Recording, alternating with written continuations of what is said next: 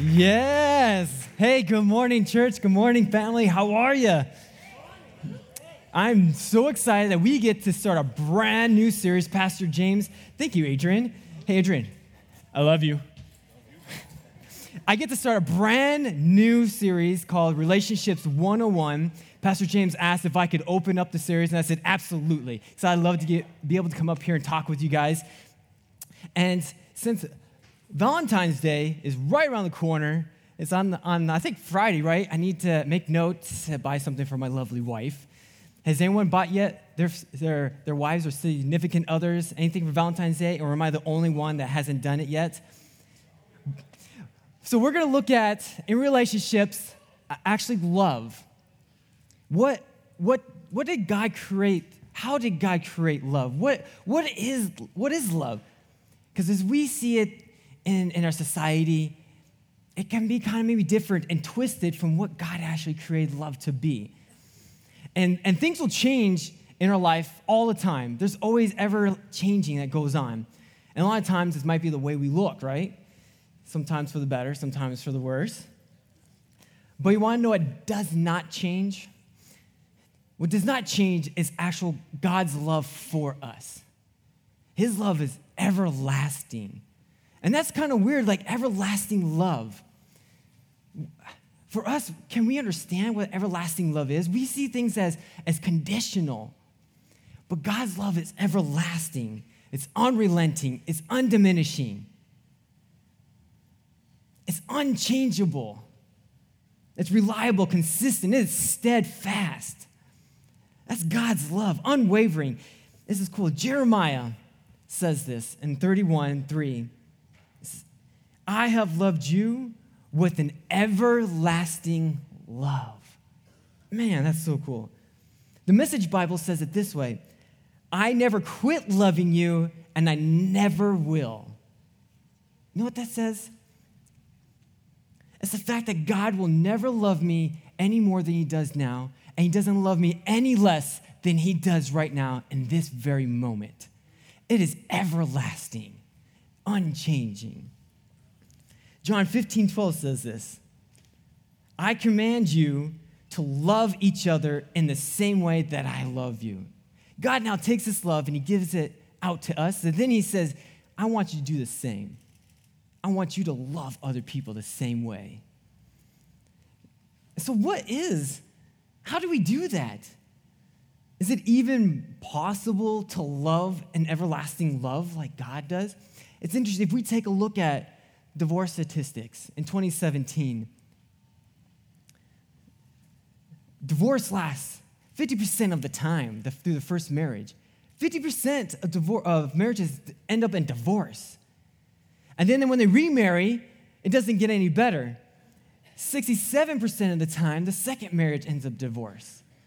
Then we look at the third marriage. If they get married a third time, it's 74% of them get divorced. Man, the third time's not the charm there, is it?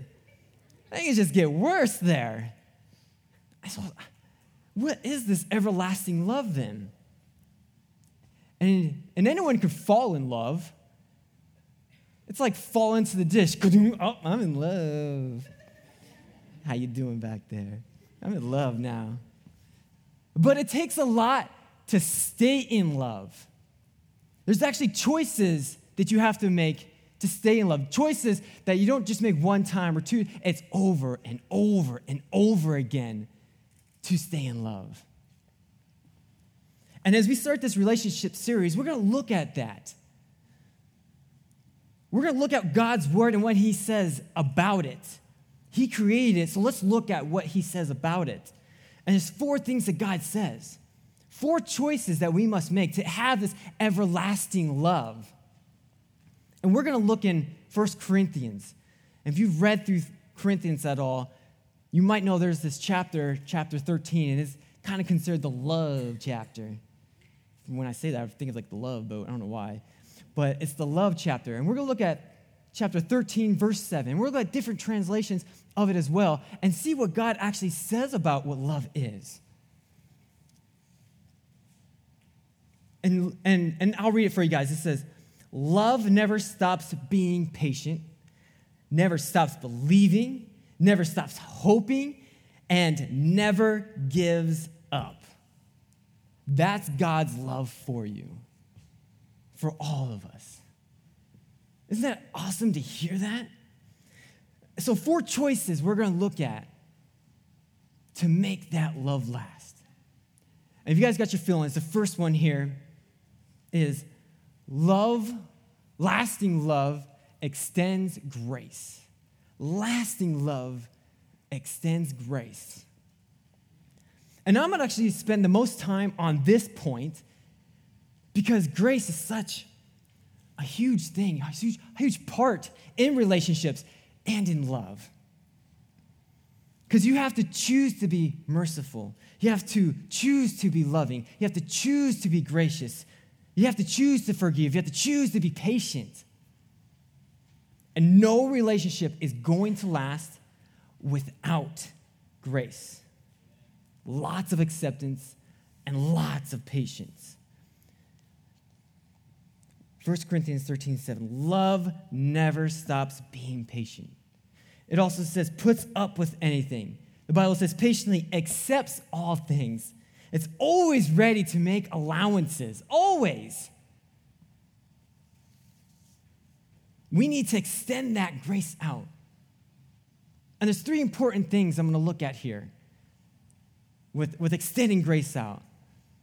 And the first thing, when we need to extend our grace out, is this: when their flaws and faults irritate me. Oh man, you guys, your friends or your spouse or your husband and wife, or they just do stuff and it just irritates you. Just or something they just do all the time. Their fault, and you're just like, ugh. You can either choose to be gracious or picky. You could either choose to be kind or critical. You could either choose to be a perfectionist or to show mercy. And each person, here's the thing, each person in a relationship is imperfect. We're imperfect people. We sin. We're all sinners. And you can't create a perfect relationship. Grace has to be the foundation of every relationship, whether it be through your parents, through your children, through your coworkers, through your bosses, through your boyfriends, through your husbands and wives and girlfriends. Proverbs 17:9 says, disregarding another person's faults, gets this, preserves love. It will preserve it. When you choose to disregard that fault, you're saying, I want to preserve this love by disregarding your faults that you have in you. Ephesians 4:2 says, be humble and gentle by being patient. Man, that word patient. With each other, making allowance for each other's faults because, why? Because of your love. Allowance, humble, gentle, loving. Here's the thing. If you're critical of each other's faults, you are none of those. Because if you're critical, you're not showing that you're humble. You're not showing that you're loving and that you're gentle. Because it's so easy for us to be critical of someone else's faults that they're doing. But you're not being loving. You're not being humble. And the second thing about when to show and extend grace is when their words and their actions hurt me. And this happens all the time. Because we end up saying things that hurts people. Other people say things that hurts us. Intentionally, unintentionally. And that's when we start getting bitter. And we feel it because it hurts us when they say those things. Because we're human. And a lot of times, we're not thoughtful. And we're not thinking about themselves. We're thinking about ourselves. And we just become careless with the words that we are saying. And we're careless a lot of times because we're not actually listening to them. We're not hearing them. And see, the first duty of love is actually listening. It says, I love you. You are more important. Our marriage is important. and I'm going to listen to you. Our relationship is important. I want to hear what you have to actually say because you're important to me. Here's some marriage advice. John says this in John 1:9. Everyone, this is actually any relationship, but you can apply it to your marriage big time. Everyone should be quick to listen, slow to speak, and slow to be angry. You know what? 95% of our arguments would not happen if we did that. If we decide to, I'm going to listen to you, take time to listen to you. Slow, everyone should be quick to listen. I'm going to take time to listen to you. Slow then to speak. Because when I do those things, I'm slow to be angry to them, to that person, to the people we are loving. And it's not easy, but it's a choice. It's not convenient. It's loving. It's a loving choice, and it's an unselfish choice. If you want you want to love that lasts, you also can't hold on to those angers, because when people hurt you, man, we love to hold on to that, and we're just mad at them. And then we start to see what they do wrong, and who else does this? And you keep like a stockpile of things they do wrong, and you keep them in your head, and you not only keep a stockpile, but you categorize them, and you order them out, and so like the next time they do something wrong, and you go after them what they did wrong. And does anyone else do that, or am I the only one here? Because I feel awful now. But the Bible says this. So I'm speaking to myself here. The Bible says this. It keeps no records. Love doesn't keep records. Proverbs 17:9. Love forgets mistakes. They forget about them. Nagging about them parts the best of friends. Do you guys have people that nag at you all the time? I see someone pointing over there. And then nag and nag and nag. And you're like, does that ever really work? Does it work in our work environment? Does it work here at church? Does it work ever in relationships? Guess what? Nagging parts the best of friends. Proverbs 10:12 says, love forgets all offense. Man. Proverbs 19:11. When someone wrongs you, it is a great virtue to ignore it. Great virtue. So to extend grace, we need to, when we extend this grace, when we see their flaws and their faults irritate us, when their hurts and actions hurt us. And the third thing is when they sin against us. When they sin against us. They're going to sin against you. You're going to sin against them. They're going to sin against God too. 1 Peter says this. Let your love for one another be intense, because love covers over a multitude of sin. That's powerful. You know what that verse tells me? That it forgives. It will forgive over and over and over again. It doesn't make a big deal of it. Colossians 3:13, put up with each other and forgive as quickly and completely as the Lord forgave you, because he does. Write this down. I don't think it's in your notes. A great marriage is a union between two great forgivers. Two great forgivers. So the second thing God teaches us in 1 Corinthians, and this is in your feelings, is this. If you want to have lasting love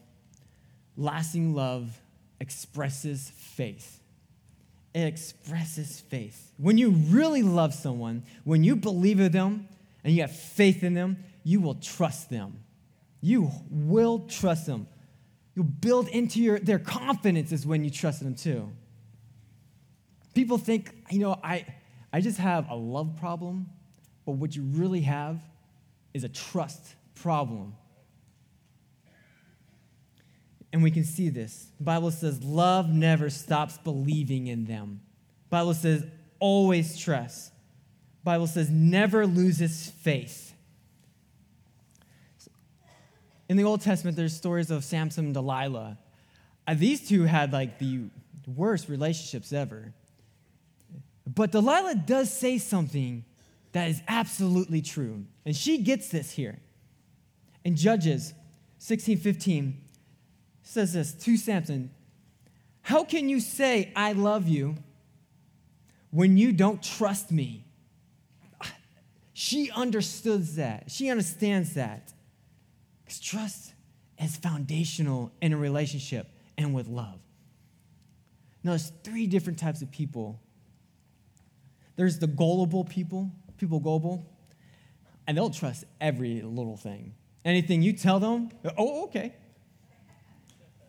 There's the cynical people, and they won't trust anybody. They won't believe it, Then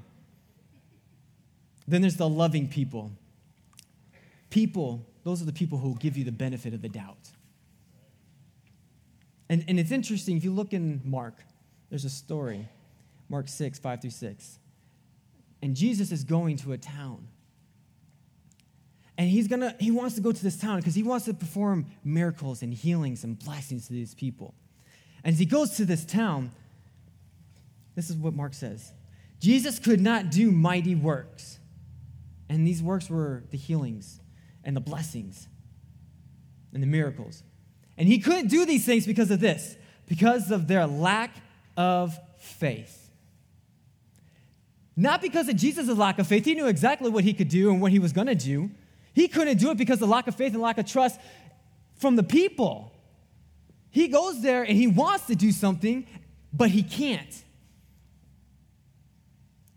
And if this is true for Jesus, then this is true for us too. People will limit you by their unbelief. But the Bible says trust. Love, trust. We've got to express our faith to them, to trust in them. It is one of the greatest gifts of love. Romans 14:19. Let us always be seeking the way that lead to peace and the ways in which we can support each other. And the spouse might be like, how can I trust this person if they violated every rule of trust? How can I do that? And so what do you do when you can't trust your spouse? And you can write this down. Trust God. When you can't trust them, you will trust God. Trust in God. You can tell him, because he is greater than any situation that is going on.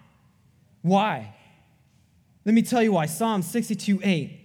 Trust God all the time. Not some of the time, whenever I feel like it, all the time. Tell him your problems because God is your protector, not the other person in your relationship. God is your protector. Tell him your problems. God, this situation is wrecking me right now. I can't trust them because of these things. I am trusting you to do something here. He asks us to do that. Express your faith in people, guys. Express your faith in your child, in your coworker, in your family, the people in your church, because that shows love. The third thing we learn from the verse in 13:7, 1 Corinthians 13:7, if we want to have a lasting love, is lasting love expects the best. It expects the best. Everlasting love expects it. Why? Because it is hopeful. Lasting love is hopeful. It's not stuck in the past and what did happen. Bible says love never stops hoping.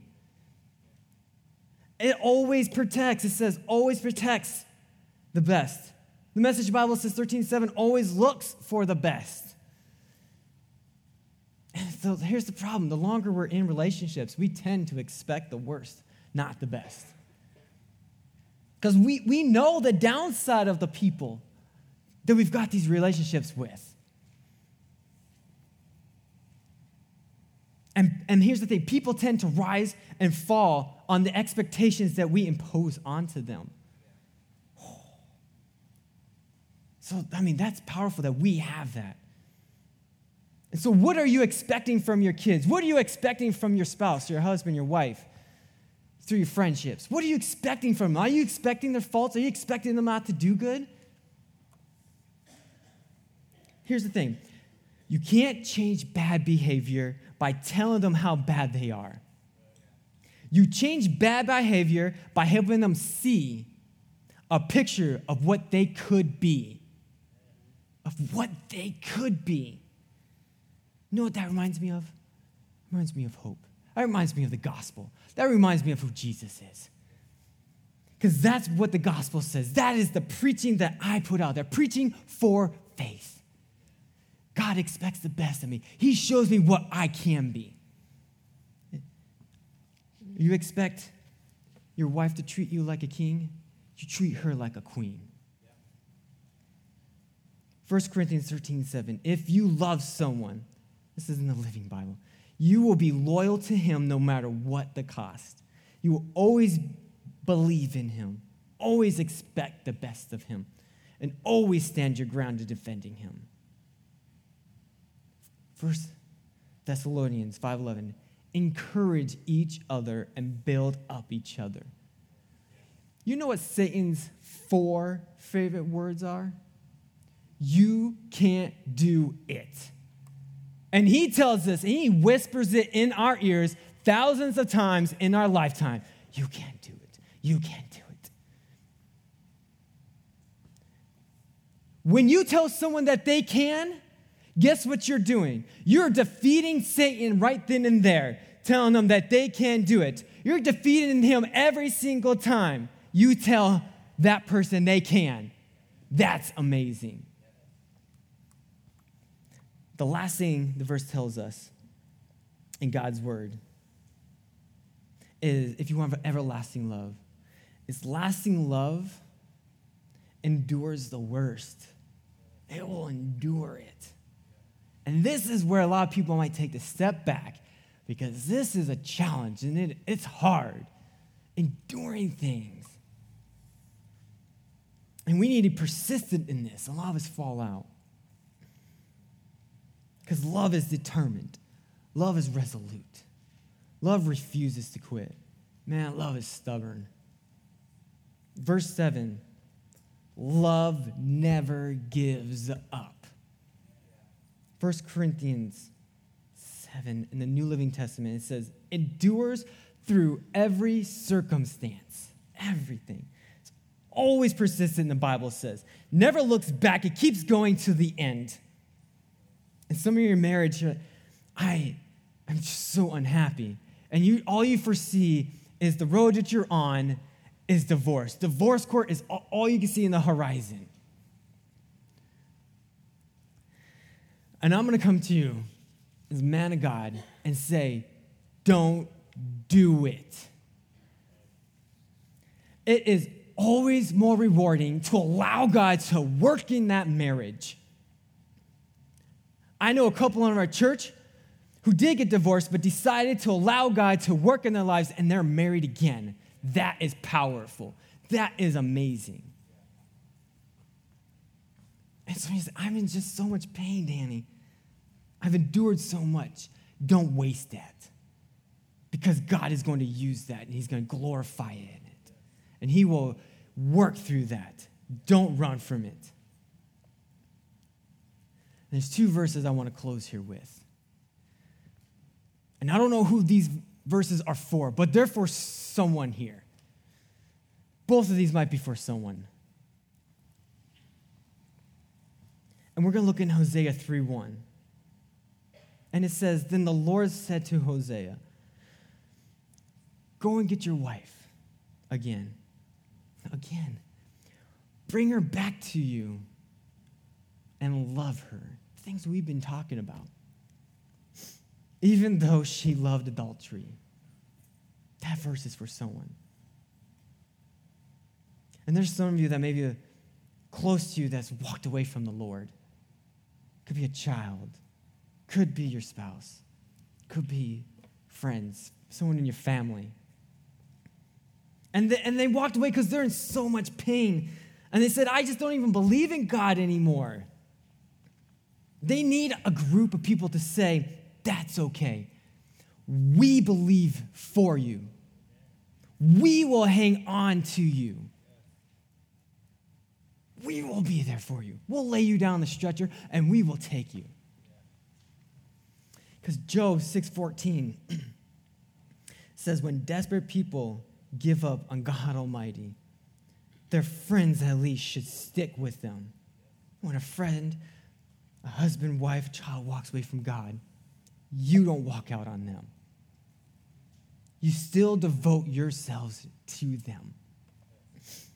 Because that is love. Extending grace. Ever expressing love, expecting the best, enduring the worst. Guys, that's how Jesus loves you. That's how Jesus loves you. And then you need to do that and take that to others as well. Some of you might be like, you know what? I don't even know who Jesus is. I'm just hearing about it the first time. Or maybe I have walked away from who Jesus is. The best way to show Jesus' love is to get Jesus inside of you. You can't imitate Jesus. You need Jesus to inhabit you, to show this love, to express this love, to be this love. And some of you are like, that is exactly what I want. It's exactly what I need. And you could do that right now. And you can accept Christ into your life. And then you can leave here and we can celebrate you being baptized together. Isn't that amazing? Yeah.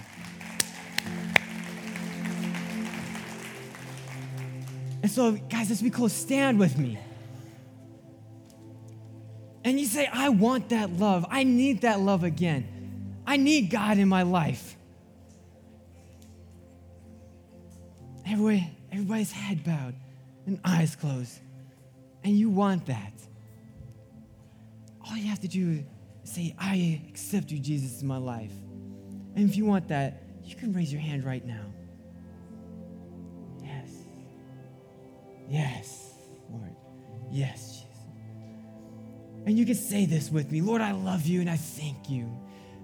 I accept you as my Savior. I believe you went to that cross and you did die for me because of my sins. That is grace right there. Sending is expressing his love.